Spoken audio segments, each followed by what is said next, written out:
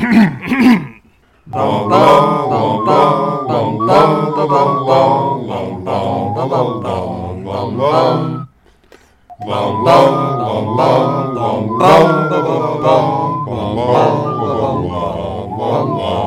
back to our podcast within a podcast, pottering around the one-handed wizard begging for mercy at the feet of Mangum Reeds. We are three muggles who are currently very glad we had that one tattoo removed, just in case. My name is Sarah. I am joined, as always, by my co-hosts BJ and Spencer. How are you all doing?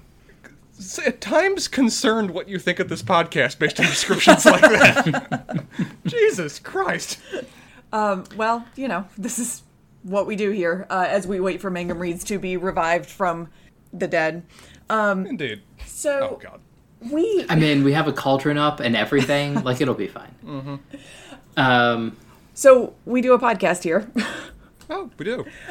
Yes, we do. And every so often. Every so often. And so we are on chapter 33 of the fourth book of Harry Potter, titled The Death Eaters. And we have some segments that comprise this podcast. We have a rapid-fire recap.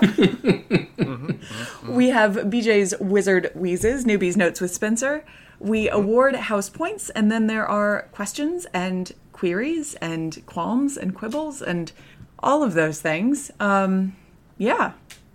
Are we ready for a recap of... Well, so, just a quick question. Are you just going to, read the chapter as fast as you can? Because, we essentially have a recap of what has happened so far for the other participant, the Tom Riddle of the world. Tom Riddle Jr., no less. Which... I have been practicing my terms and conditions voice over the course of the last week, but I have not quite gotten to the point at which I can read this entire chapter in my 2-minute mark. And given that I am not willing to let go of all of the points that I have accumulated over the course of this book, I do have a recap of a recap. Although I don't know, I think that we do learn some new information over the course of this chapter, but I suppose we can debate on that. Maybe we just get more nuances to information that we already had, or maybe some confirmations of some things that we already knew. But we'll see, I guess. Well, other than I'm sure you're practicing your Bond villain voice as you do this recap, how long do you think it's going to take? 'Cause it's a shorter on average chapter, not as short as last time, but it's still below average for the book. Yes, but it is all just information. And even though BJ has sort of poo-pooed the idea of this chapter being just a recap of things that we already know, he will also complain if I do not contain the requisite amount of information in my own recap. He's going to complain no matter what you do. It's part of the charm. So honestly, this is a longer recap for me, so I am going to wing in a prayer under 2 minutes for this one. Okay. And just see if we can get there. I am not placing a bet. We have our 2-minute goal set. Stopwatch is ready whenever you are. Voldemort is thrilled to have his body and his wand back, and he promptly displays his power by tossing Wormtail around. Wormtail begins begging for Voldemort to do something about his hand, but Voldemort grabs his arm to see the brand of the Dark Mark and send out a call to his one-time followers, those brave enough to return. Finally noticing Harry, he begins to soliloquize about his family, who lived at the top of the hill. His Muggle father abandoned his witch mother, who died at his birth. Voldemort killed his own father and developed a different family. Wizards apparate in across the graveyard, each Death Eater genuflecting before Voldemort. They form a circle, but there are notable gaps. Voldemort reasserts his power through accusation. How is it that no one looked for him, and yet there they still stand? But they knew he took steps to ensure he'd be back, or perhaps they fell under Dumbledore's spell? When one robed wizard tries to beg forgiveness, Voldemort immediately pulls out the old standby, Crucio. He turns to Wormtail, who has at least reconciled some of his guilt, and conjures him a powerful new silver hand. Voldemort makes his way around the circle. Lucius Malfoy is there, as slippery as ever. One gap was left by the Lestranges, who are in Azkaban, faithful and loyal in their support. They'll be broken out when the Dementors join them, and of course the Giants. Goddamn McNair, who didn't get to kill Buckbeak, is there. Crabbe, Goyle, Nott, then a big gap of the missing. One too cowardly to return, one lost forever, and his most loyal servant, who is at Hogwarts. Malfoy wants to know the miracle of Voldemort's return, as Harry caused his downfall through the protection protection of his mother's love. He brought him here to share that old magic. When Voldemort touches Harry's face, Harry is suffused with pain, but Voldemort is fine. Where before Harry's mother's protection was so strong that his spell bounced back and ripped him from his body, forcing him to possess other wizards' body, hence Quirrell, he's now unaffected by the spell. Wormtail found him in Albania, guided by other rats, and in the process brought him Bertha Jorkins, who was a mine of information. Wormtail nursed him and finally helped him prepare for this piece of old dark magic. It was Bertha's information that led him to the Faithful Death Eater, the Triwizard Tournament, and the Portkey. And then, to show that he truly has overcome Harry's protections, he casts Crucio and then offers him the chance to fight for his life. Okay, you made it in. Could have placed that standard bet. We were right at 155, but 155.82, writing it down. Glad to have the summary of a summary out of the way in this podcast within a podcast. BJ, what are you wheezing about? Well, a minor thing that I bring up every so often, because if you replace wand with something else, I did my notes. I had not thought about this. I started my recap, and I thought, shoot. He caressed it gently, too, and then he raised it, pointed it at Wormtail, who lifted off the ground and was thrown against the headstone where Harry was tied. Mm-hmm. You know, it's evocative. Spencer, do you have your book in front of you? I do. If you would turn to just before the end of the chapter, we have a lovely little thing right after Voldemort casts Crucio on Harry. Or Sarah, if you get there first, whichever of you would like to experience the glory of our paragraph sentence. It was pain beyond anything. Fun punctuation. Was this the why by using Bertha Jorkins, or it was pain beyond anything? Which paragraph? It was pain beyond anything. Okay. It was pain beyond anything Harry had ever experienced, semicolon. His very bones were on fire, semicolon. His head was surely splitting along his scar, semicolon.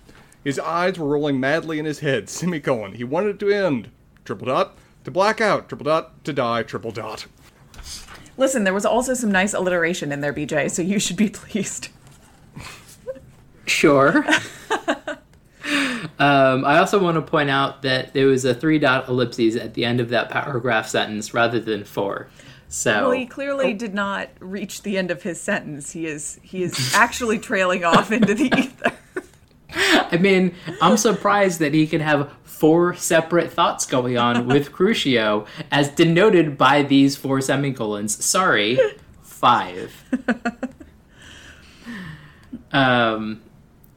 Yeah, I mean, I think that there are some other things to wheeze about, namely the big finger pointing that we get during this chapter. That's kind of hilariously big, but that's, bordering into Newbie's Notes territory, which, I shouldn't do too much. I think the biggest thing for me is I understand you can't have a book if Voldemort kills Harry, but this is an insane chapter. In terms of the big bad is trying to figure out if, this young wizard could possibly, save the day, supplant him, whatever it is he's actually worried about. He has a coterie of powerful wizards, and he's the one to cast a spell against Harry Potter that he has in his clutches without a wand. And it's just like, what are you doing? Just have anybody kill Harry Potter. No. No. I mean, he is deeply uncertain that any of these Death Eaters are actually with him anymore. He has to reestablish his power and reputation among them. He can't have somebody else kill Harry Potter. I mean, after he became the boy who lived... Slit his throat. Slit his throat. Don't use magic. The bruised pride that is going into play, that is at play with this decision making, is readily apparent. This guy needs to make an example. He needs to banish any rumors that he was defeated by a baby, and he needs to do it here in front of witnesses. I mean, it's good that he has his solid 11-inch wand to reinforce that point. But yes, that is what is going on here. It is that. I mean, having a wand measuring contest is just not the way to put your plans into fruition. BJ, But if you're going to continue to harp on this, I'm going to need you to just sit out of next chapter's podcast because it's going to be unbearable. I'm going to request an absence from you next week. The Dark Lord raised his naughty 11-inch wand in front of Harry. Oh, it gets weirder. Oh no! they crossed wands and sparks were flying everywhere. Wizard Wheezes, next chapter, folks. Tune in. Maybe I'll just be absent next chapter.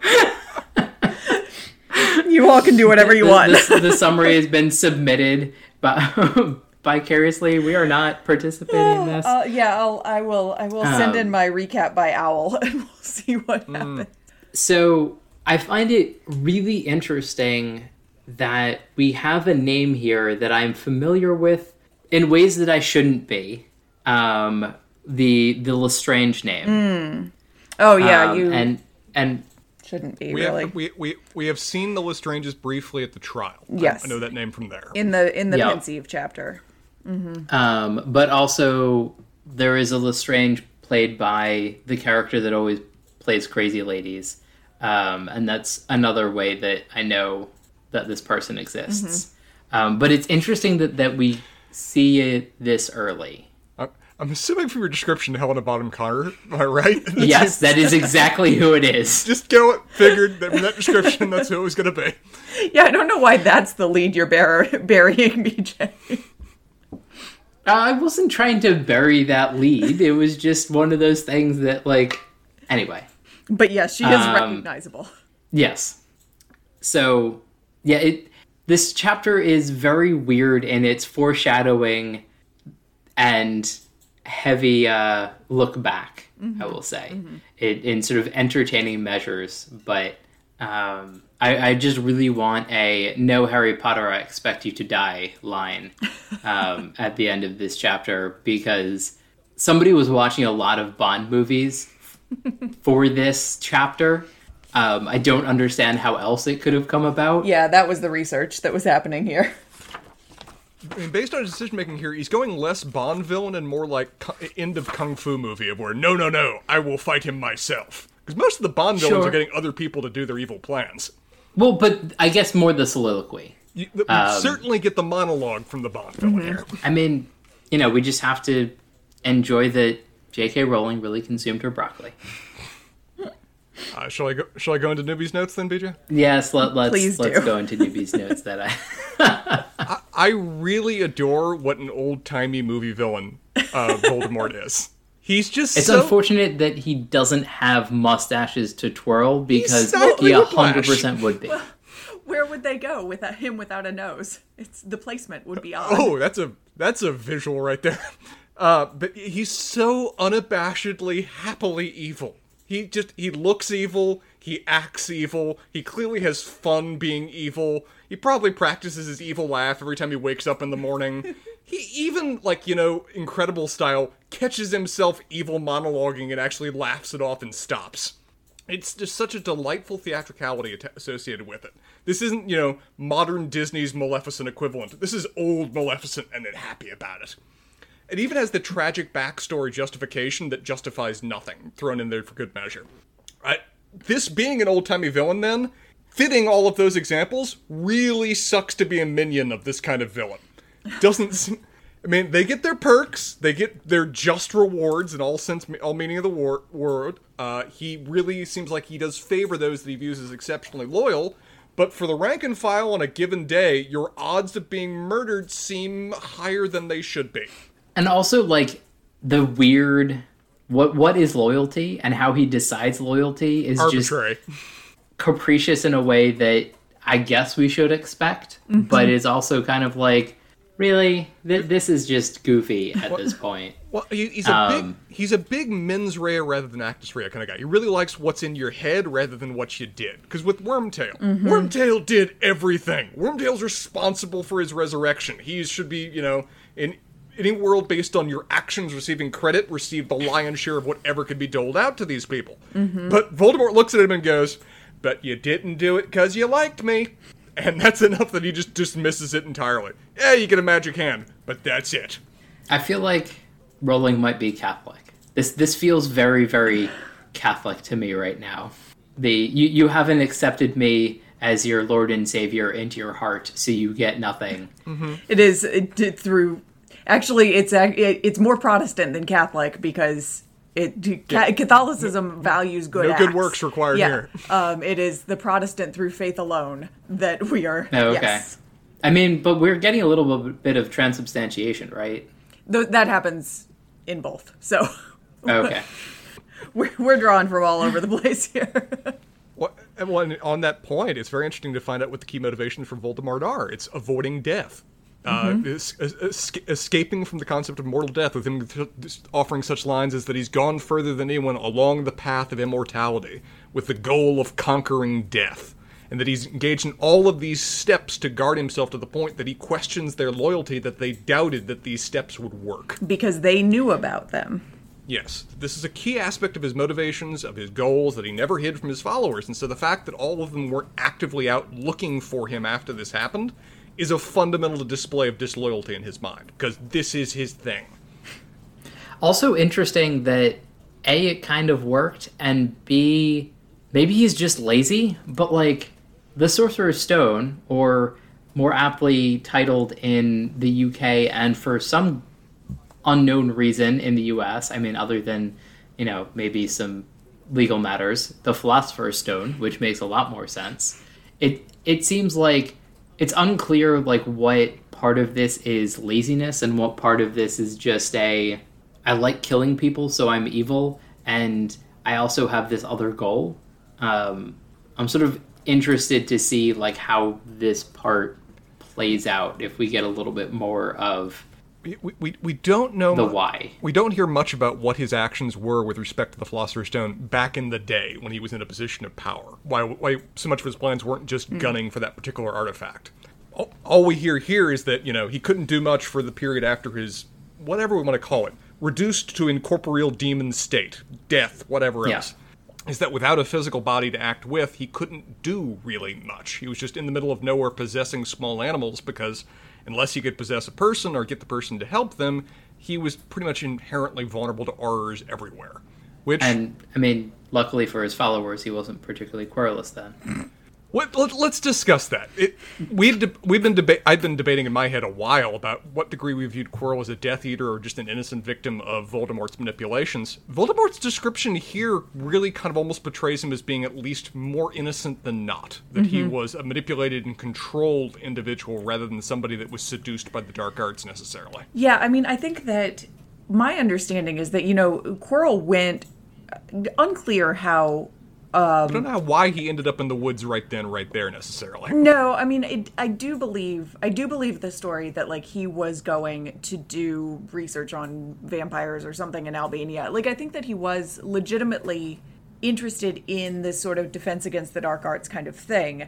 But it does seem like wrapped up in that was a little hint of an interest in, okay, but what are the dark arts? I do agree with your assessment, though, that he was more innocent than not, that he got sort of caught up. His curiosity led him to get caught up in Voldemort's web, allowing him to be possessed. But also, it seems like, well, I guess going on a number of assumptions, which might not be valid, but... As we do, go on. Was Quirrell a dark arts professor for more than just the first year? Well, it seems like he was a professor at Hogwarts, because Voldemort actually specifically refers to him when he possessed him as a professor at Hogwarts. Right. And so that's my assumption. And so if that's the case, he either was super weak and useless, which Dumbledore has hired at least one of those, or he was a little bit more innocent, but like if he was a reasonable defense against the dark arts professor, it feels like he should have had a little bit of a defense against the dark arts. One of the things we do get out of this chapter is Voldemort is, like, insanely world-breaking strong at magic, it appears. I mean, his just casual conjuring of silvery ghost hand to just immediately fix Wormtail's stump was like jaw-dropping levels of magic that are just cast like, Molly Weasley cleaning up the kitchen. Right.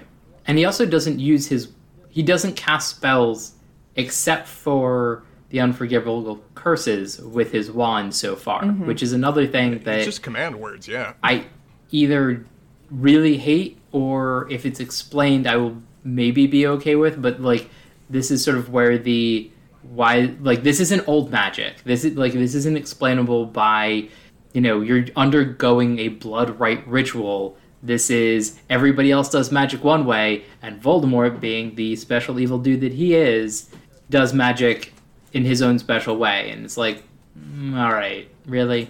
Sarah, I think you were going to say something. Weren't you? Yeah, so I actually looked up Quirrell on the Harry Potter wiki, and this is super interesting because I was confused about when he had become Defense Against the Dark Arts professor and when he started teaching at Hogwarts, because we did learn in that first book that even before Quirrell got there, even before that year, they had been having a hard time keeping people in that Defense Against the Dark Arts job, right? They were only lasting for a year anyway. And so I was confused about Quirrell because, he lasted until the end of the year. He only taught Defense Against the Dark Arts for 1 year. Before that, he taught Muggle studies. Oh, which almost is practically a non-magical, class. It's right. And so then, before teaching Defense Against the Dark he Arts... was a sociology professor, essentially. Yeah, he went out in search of Voldemort, believing he could achieve recognition for finding him and could learn things that would ensure that no one ever laughed at him again. Oh, poor dear. Well, that didn't work out well. That seems a little like... Well, it's on point. It seems so in keeping of what we see of the followers is that they're all people which have with several of them. We'll use Wormtail as another example. Are kind of on the outskirts of the social order. They're looking for a way of achieving power over those around them, and they don't really want to stay chained to Voldemort. But once you've gone in a little bit, you can never leave. Or smarmy politicians. Well, yeah, when I was saying this, I couldn't say everybody, because we also have freaking Lucius Malfoy that's standing here in front of everybody else, and he's not exactly, the outskirts of high society kind of dude. Which, I'm sort of curious if, he's friends with Crabbe and Goyle Sr., because, it'd be really funny if, it was the same kind of, tag-along, ugly asshole relationship that, just keeps going generation after generation. I imagine he'd almost do it as below himself to associate with that level of person after he leaves school. Useful enforcers of the time, but you don't deal with them in polite company. It's interesting to see, just in terms of power comparisons, how much of a personal grudge Voldemort bears against Dumbledore, primarily because it seems like people compare him against him. It's also seemingly not quite as powerful. How do you mean?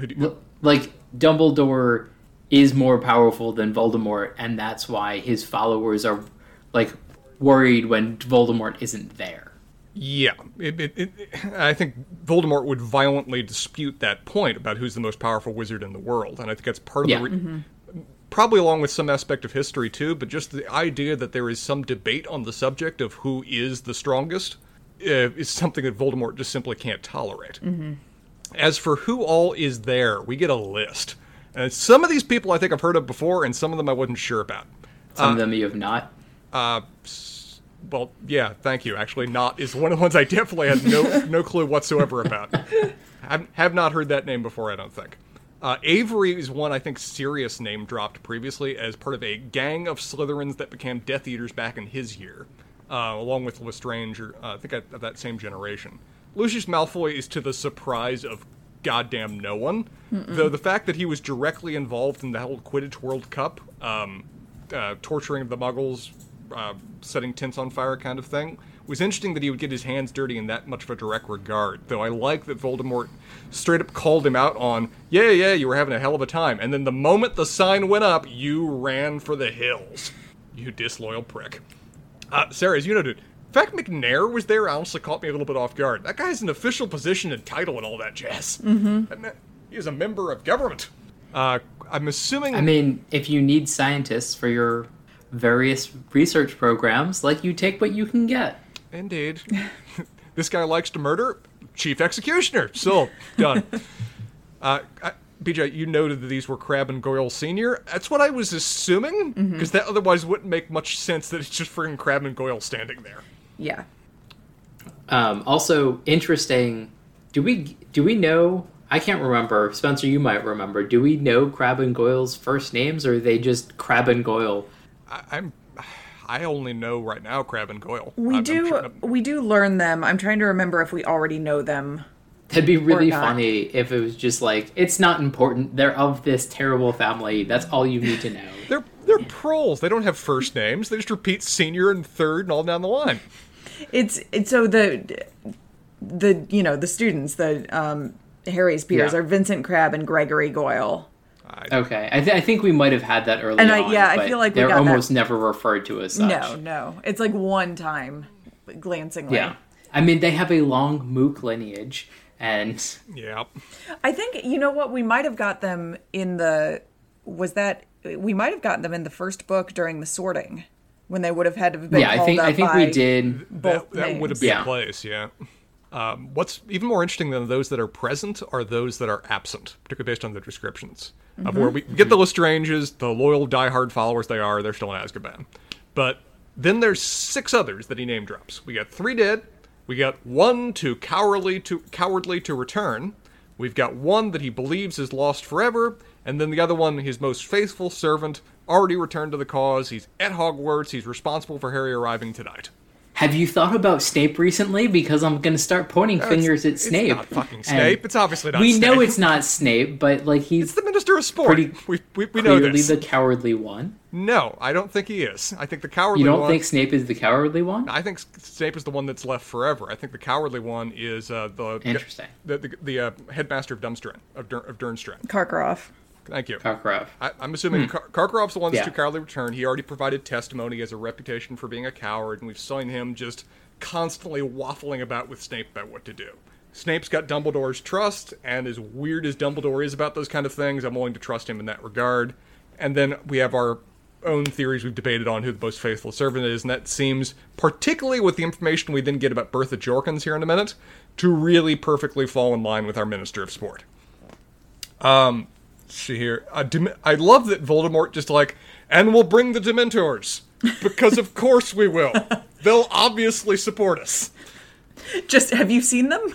Have you seen them? Is anyone debating which is also this? These are our people. Really interesting, because he either knows that they will support him because they would have the last time around, or has this weird, of course they will, because they are what they are, and they didn't last time around because something?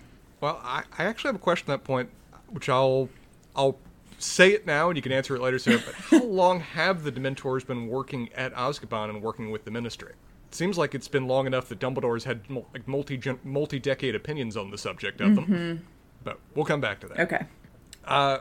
It's interesting to see, in terms of the very, very long villain rant by Voldemort, we hear that in his, whatever we want to say, torturing, grilling, manipulating, mind-breaking of Bertha Jorkins, that she knew about the faithful Death Eater, but in some ways it required breaking a memory charm. Okay, so this was the question. I have a question, too, at this point, because I have never, and I did not understand it this time, and maybe I have just missed it in all of my readings, because I've never understood. Have we heard about this memory charm on Bertha Jorkins before? Are we supposed to know what that is? I have never heard a word about it. My assumption was that she came across or secretly discovered that the Minister of Sport was actually a Death Eater, and so he memory charmed her to block away that information from getting out. That was my assumption based on the text. Okay. I think since we have not heard of it, I wanted to make sure that we weren't supposed to have known this already. I think I know where in the book we get the information. I just don't remember what it is. So I wanted to make sure that I was not completely missing something. Well, this is one of the things that just further proved to my mind that, the fact that she knew who was the faithful Death Eater, she's in his department.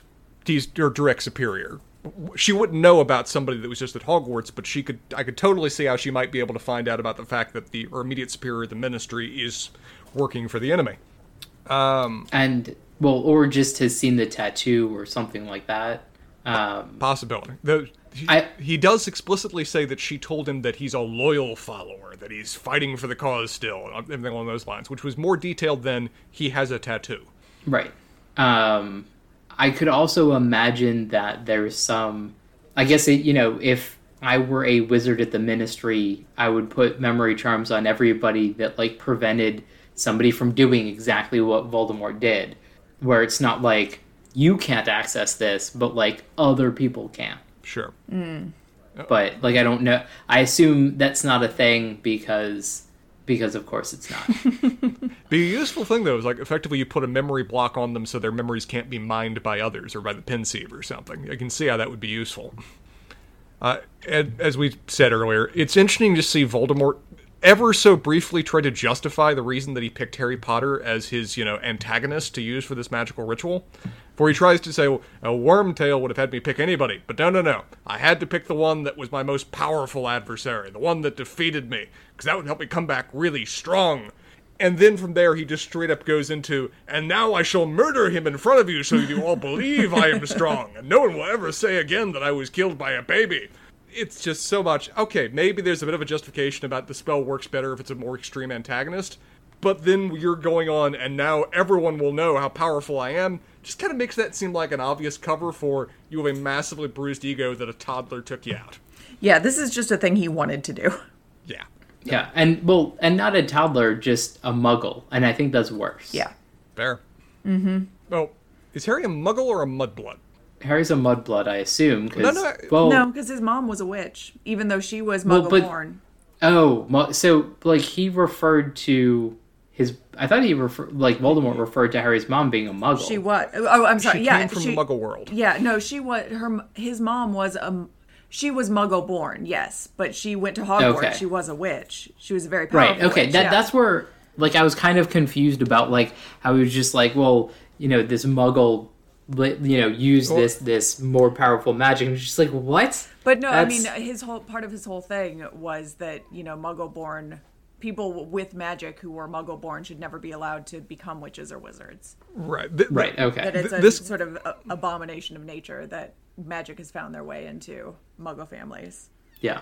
This guy's embracing, post-Nat Turner Rebellion racial laws in Virginia kind of thing in terms of purity of blood required to operate in polite society. Yes. I was going to say, there's also, some laws in the 30s that this is very reminiscent of, given his own heritage. Mm-hmm. Yeah, very much so. But that's it for me. Sarah? This seems like a weird chapter to say who won, who lost this. Yeah. It's one guy talking.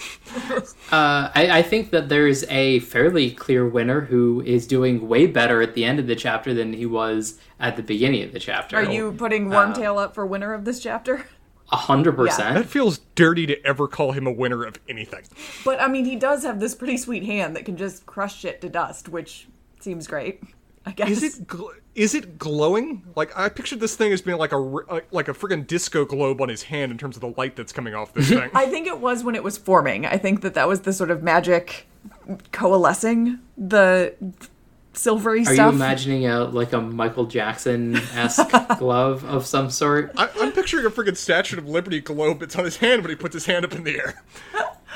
Also covered in rhinestones, I hope. Yeah. Of course.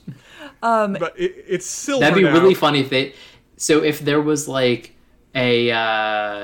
non-Hollywood knockoff movie, it 100% would be a white glove covered in rhinestones.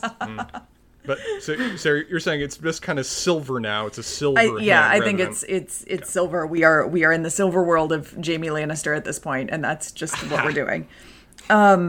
So, yeah, I think that Wormtail, out of everyone, he is materially better than he was at the beginning of the chapter. He also did, half-hearted though it was, he did get some recognition from Voldemort. For at least half-hearted. Being somehow there. wormed his way back into Voldemort's at least somewhat good graces. Mm-hmm. It's one of the things that based on Voldemort's description, Wormtail actually went to find him. It's not like he just ended up in the woods and, they used the opportunity. He consciously traveled to Albania to find and help his lord. But from Voldemort's perspective, you still didn't do it because you really mean it. Where were the dragons that Bill was researching? Romania. Okay. There may be dragons out in Albania, but those are currently not under study. Right. I just wanted to make sure that there wasn't people off in interesting places doing interesting things. No, I don't think that Charlie was at any point That's right, Charlie, not Bill. Inhabited by Voldemort. No, I think it was more just like I imagine him going out and being like, well, maybe I can find him and cleanse it, like a little bit more Quirrell style than... Sarah, the descriptor of there may be dragons feels like an old map designed by a scientist or something. It's like, we cannot positively determine whether there are or aren't dragons. There may be dragons. As far as loser of the chapter goes, in these chapters, you almost want to say Harry, but this is another chapter where Harry is almost just witnessing everything that's going on. We are ramping up to Harry is going to have action again. Yeah. Voldemort is making it such that we know that Harry is going to have action again. There's a crucial point here, though. Yes, there is, and it is at the very end of the chapter. He ends the chapter in much more pain and in a much more precarious situation than he began the chapter. Yes, or at least slightly more. And we have somebody else that experiences the Cruciatus curse. That's Avery, right? Yeah. Right. One thing to note, though, from Harry's perspective, if you were in this position, you'd probably reasonably start this chapter, particularly when all the Death Eaters showing up, saying, "Oh, well, I'm going to get murdered now while I'm tied to a gravestone." But he ends this chapter with, "Oh no, I get a quote-unquote fair fight." Compared to what any other one else would assume in that position, that ain't bad. It's that's a fair point. That is absolutely a fair point. So I think that we have to look at these Death Eaters that have gathered, or potentially some of those who have not, because that could be bad. I mean, but they haven't changed their status within the chapter. That's true. Which is our rules. I think Avery would be a good, I guess, option. I mean, I think that he's the best option out of who we have specifically there and what happens to them. Because I don't think, much as I would like to, I don't think that we can do the Voldemort has protested too much about his own power and has therefore undercut his own power in the world. No, too Freudian. Okay, no. All right. Well, we'll save that for a different podcast. Well, I think Avery's a good read too. And if we're content on that point, it kind of leads into one of my questions then for questions and queries. All right, let's check done. Question go. Why are they here? Or how are they here, all the Death Eaters? Like, were they compelled? Was a memo sent out? Is there a secret email account they all use? Because no one looks happy to be here. So, I mean, it is through... And this was not overly clear in this reading when I was actually paying attention to it. And this is, again, one of those things that I think that the movie is a little more cut and dried on how this happens. He summons them through that brand, through the tattoo. Which is interesting, then, who doesn't show up to it. Yes.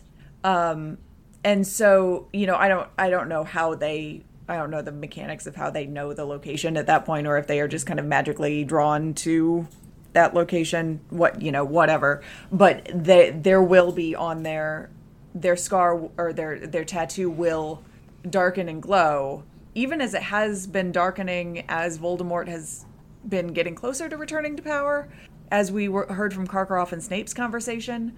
But then when Voldemort specifically summons them using one of his followers' tattoos, in this case Wormtail, then it becomes a sort of searing pain on everyone's arms. Well, the timing of it doesn't work for that being the act to summon them now. Because they're already there in dress at the time that he does that. Like, they have their outfits on and everything. There's a couple minute delay.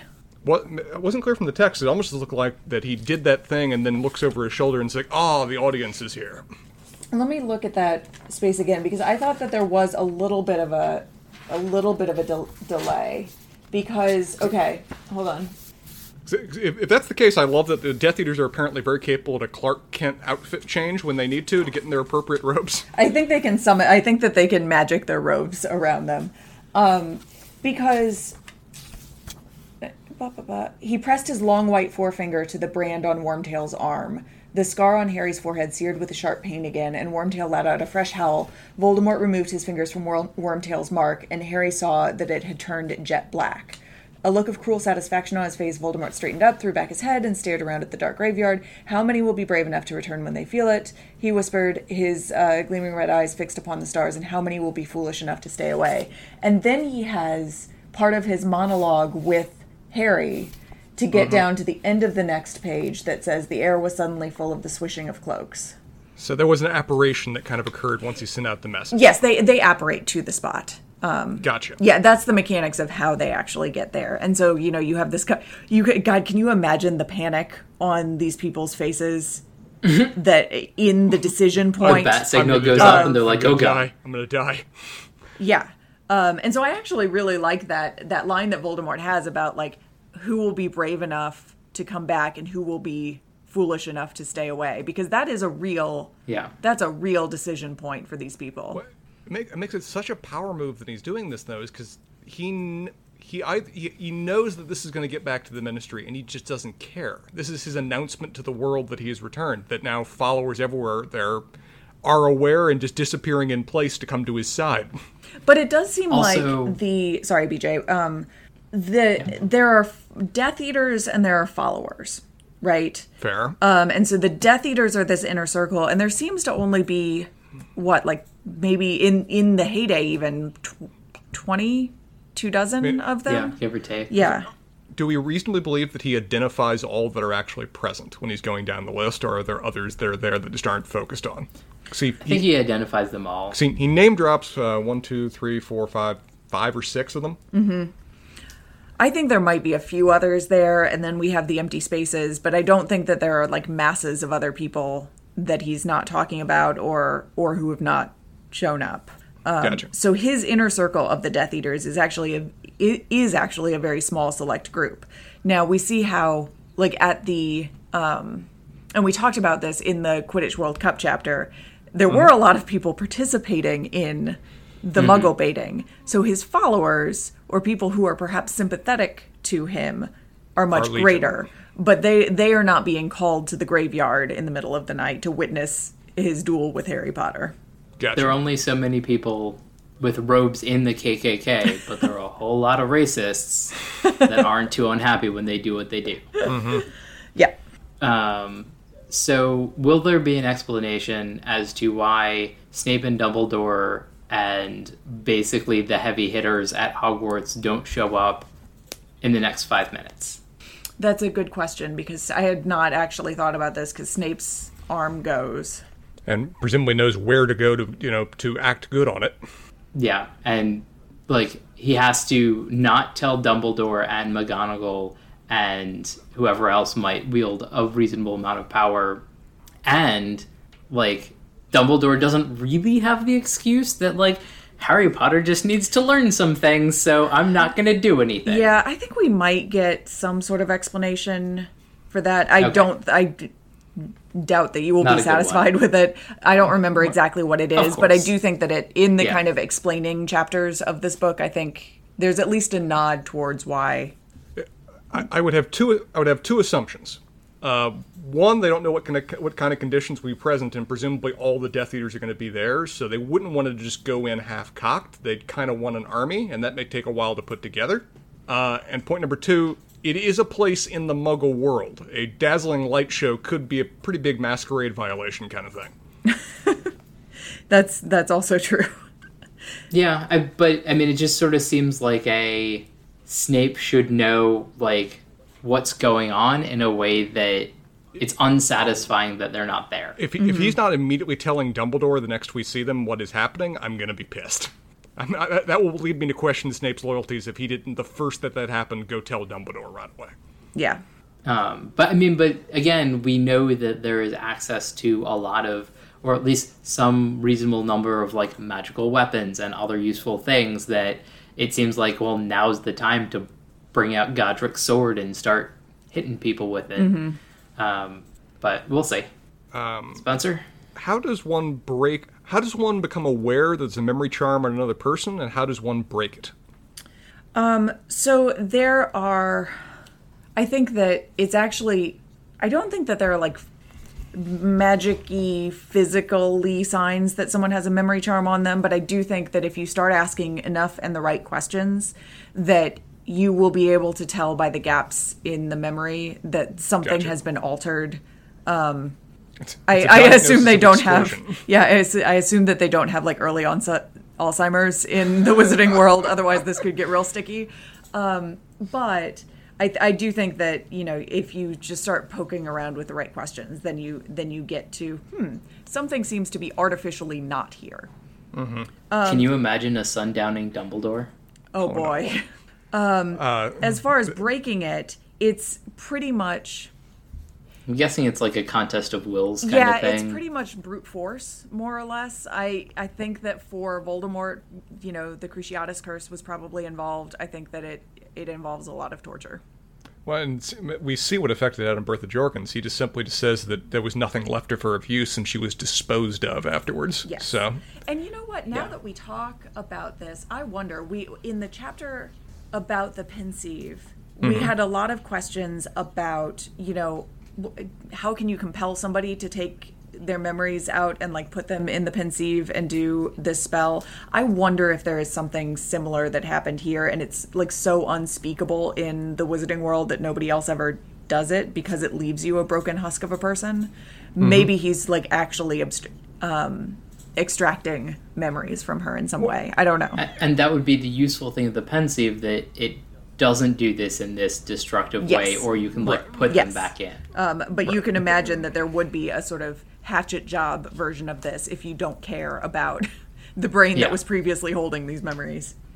Yeah, Pensieve is Control-V. This is click and drag. You're not leaving anything behind when you do it the way Voldemort does it. Yeah. Other questions?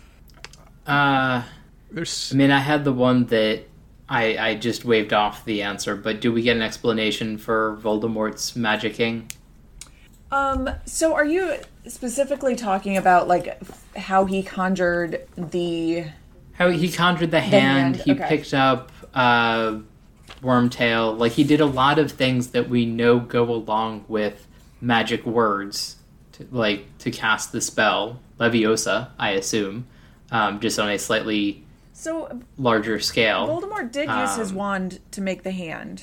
He uses his wand, but he doesn't say anything, and that's been like a big...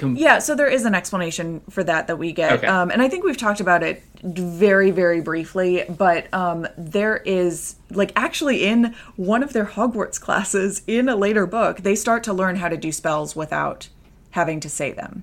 It's really pretty advanced magic, even to do basic spells without having to say them. So most witches and wizards don't even bother with it beyond basic spells that they do every day, because if you're not, why put the time and effort into it? Like Molly Weasley dealing with house stuff. Yes, exactly. That's the perfect example. But when they are taught them, I think it's in Defense Against the Dark Arts, it would make the most sense, because they're taught them kind of under the in the context in the context of you can have a real advantage if you are in danger of not yelling out the spell to alert.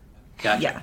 So, are we to believe that Harry Potter could apparate something, and that's how the glass disappeared or was like removed from the snake cage? Is that like this is how powerful he is, or is it just like the young magic leaking out and like everybody kind of has that level? Because I think my sort of thought about the young magic is that it's completely unpredictable. It's almost like a short in the electricity or something like that. Yeah, like a lightning bolt kind of thing. Yeah. That's way more powerful than it has any reason to be. And you never know what it's going to be, and it just comes out. And like they may or may not ever be able to harness that much power again.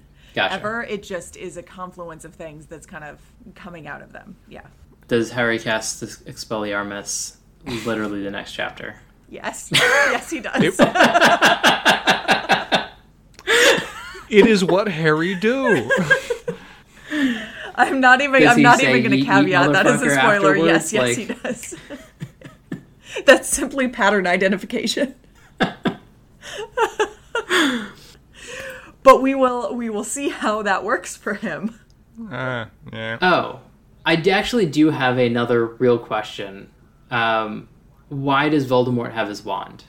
That's a really good question. I don't remember. Well, wait. Question. He came out of the pot naked. But he had his wand in that preface chapter. Yeah. And he did, because at one point, I think it's Frank or Harry in the dream or something, sees, like, over the arm of the chair, sees a wand emerge when he can't even see. Hand. Yeah. So he had his wand at that point. Is it his wand? Like, is it his wand? Yes. Okay. Because we know there's a twin, like, they're fairly specific. And It is. And his we know wand. wands can be broken. And so it's fascinating to me that it wasn't broken. Yes. And I'm trying to remember. Was it in Wormtail's prison pocket? Yeah, I don't know how he would have. I'm trying to figure out how he would have gotten it, because we know that Hagrid is the first on The scene. Because Sirius has gone after Wormtail. They're elsewhere. Voldemort's gone. Hagrid's the first on the scene.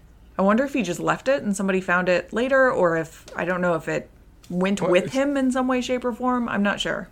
Yeah. It either went with him, it was found by one of his followers and eventually smuggled to him, which I don't think we have much support for that, just based on the fact that nobody's been talking to him. Or it was taken by the Ministry and has now been smuggled to him, possibly by Ministry agents kind of thing. Yeah. We should be on the lookout for that, because I don't think that we don't have an explanation for it really at this point, as far as I know. And I don't remember if we get one either. Okay. This is one thing that I, like, if I didn't know better, I would Google. And I would find out bad things if I did so. So let me look and see if I can find a very quick It's answer. fine. Not now. Okay. I won't tell you anything. I'm going to see. Oh, I didn't expect that you would, but, like, you know, I don't know that it matters in the world of things. Well, while Sarah looks that up, BJ, I think we're done with questions. What do we have for our next chapter, as I'm pulling it up myself? We have a chapter that you might have a better chance of figuring out what this is than I do, because I think it's supposed to be vaguely Latin. Presumably Priori Incantatem.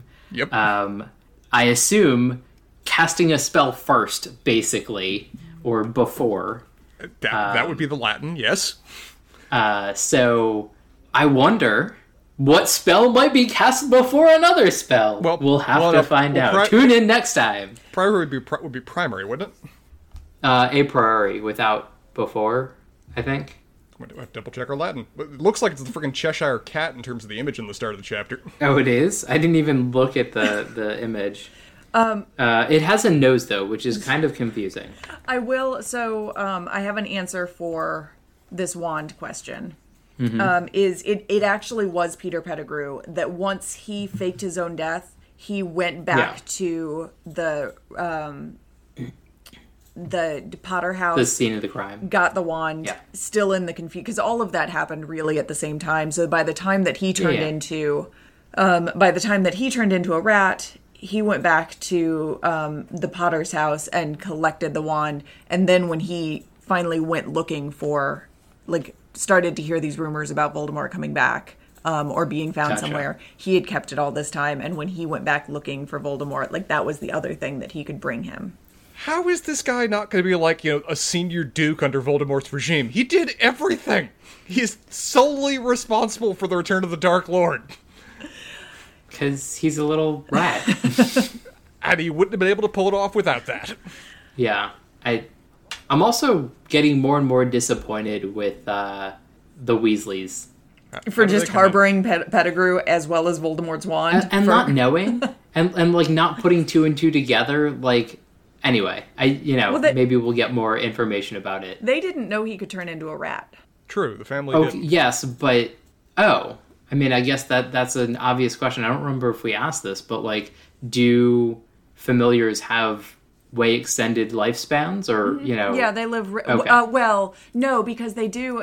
They start to get suspicious at the beginning of the third book, because, like... right. Scabbers is just supposed to be a regular rat, and they can't figure out why he's lived this long, but the Weasleys are saying, like, well, we've just taken good care of him. But other than his, like, unusually long life, they don't have a reason to connect Scabbers with anything other than just being a rat. Yeah. Until he's not. Next time. Next time. All right, this has been fun, guys.